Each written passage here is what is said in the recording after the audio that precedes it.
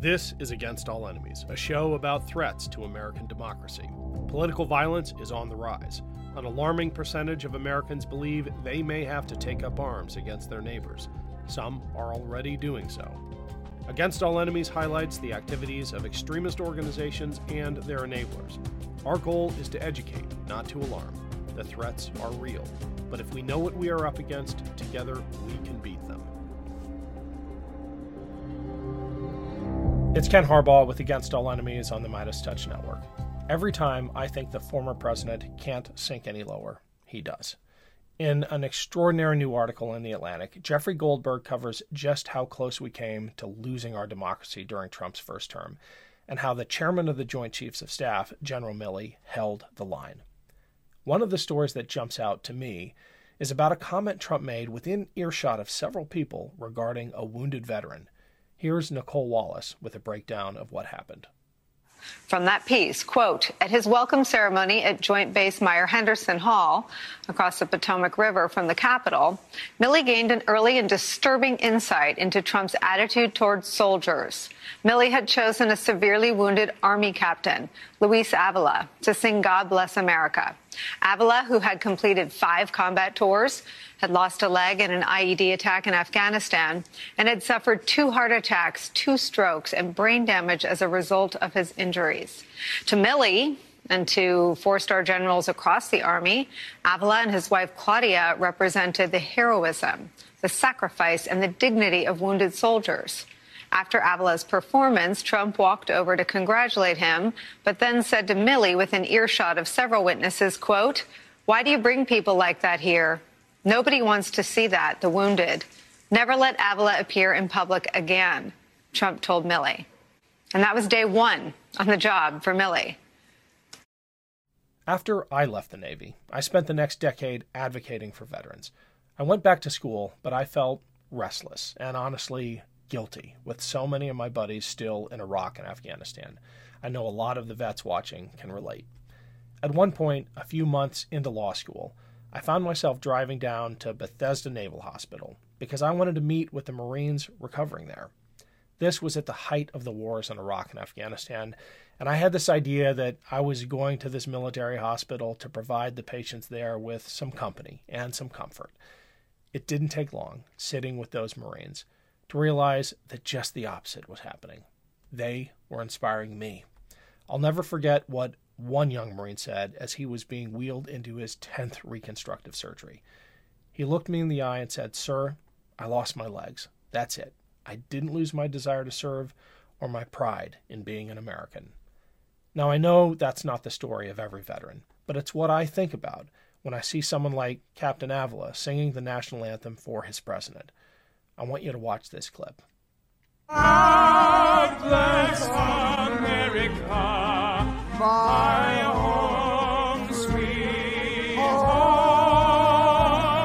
God bless America, my home sweet home.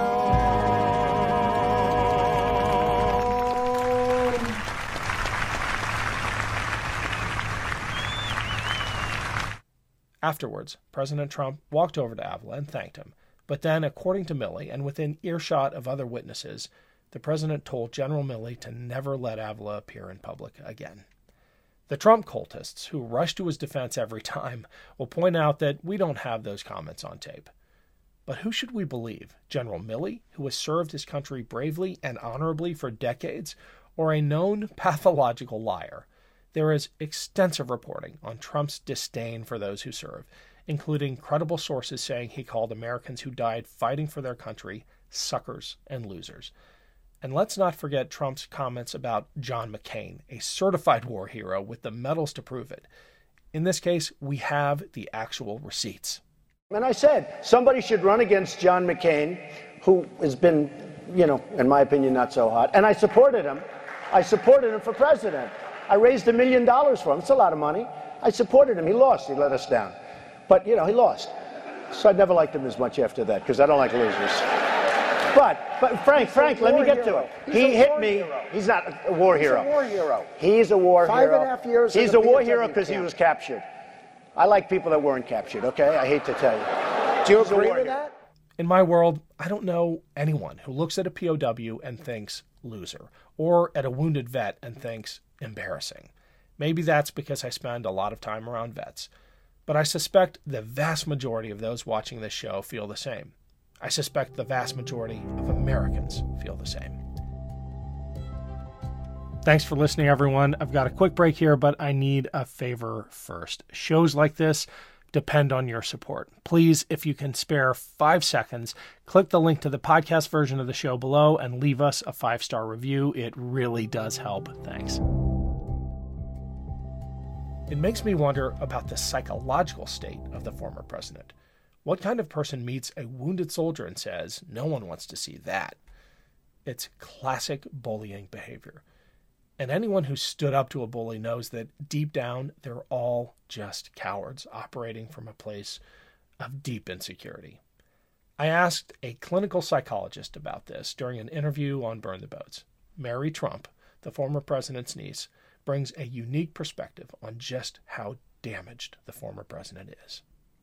In the time we have left, I want another clinical psychologist's insight. Growing up, I was fortunate enough to come around to the realization that the bullies I encountered were actually pitiful characters. They were all invariably from broken homes, and they were bullying as a way of compensating for something. You have described your uncle as a scared little 5-year-old, and that story of the mashed potatoes, maybe I can link to it in the show. I'm not going to ask you to rehash it again, but it just captures every little bully I ever knew. Is there ever a part of you that feels sorry for your uncle? No, not at all. Although what I will say, because listen, I know plenty of people who've had much worse childhoods without the benefit of the enormous advantages that he experienced. Yeah. Who turned out to be decent, kind, empathetic, productive human beings. So there's no excuse for what he does and who he's chosen to become. But, if you read my book, I would hope, the first book, which is mostly about my family, I would hope that people come away having a great deal of compassion for the 5 children, including Donald and my father, who were raised by a sociopath, my grandfather, on the one hand, and a deeply personality disordered mother on the other hand. So you can feel, listen, bullies, serial killers, all sorts of people, horrible people, had terrible childhoods, and we should have compassion for that. The children and what they experienced. But that's a very separate issue. Donald Trump, as he currently exists, deserves none of our compassion. And all of our enmity. And we should do everything in our power to make sure that he never, ever ascends to any office in which he has power over the lives of the American people. Yeah, I am with you 100% on that. My sympathy for bullies stops when they get the nuclear codes, and probably a lot before that. Wow, that was stark, but true.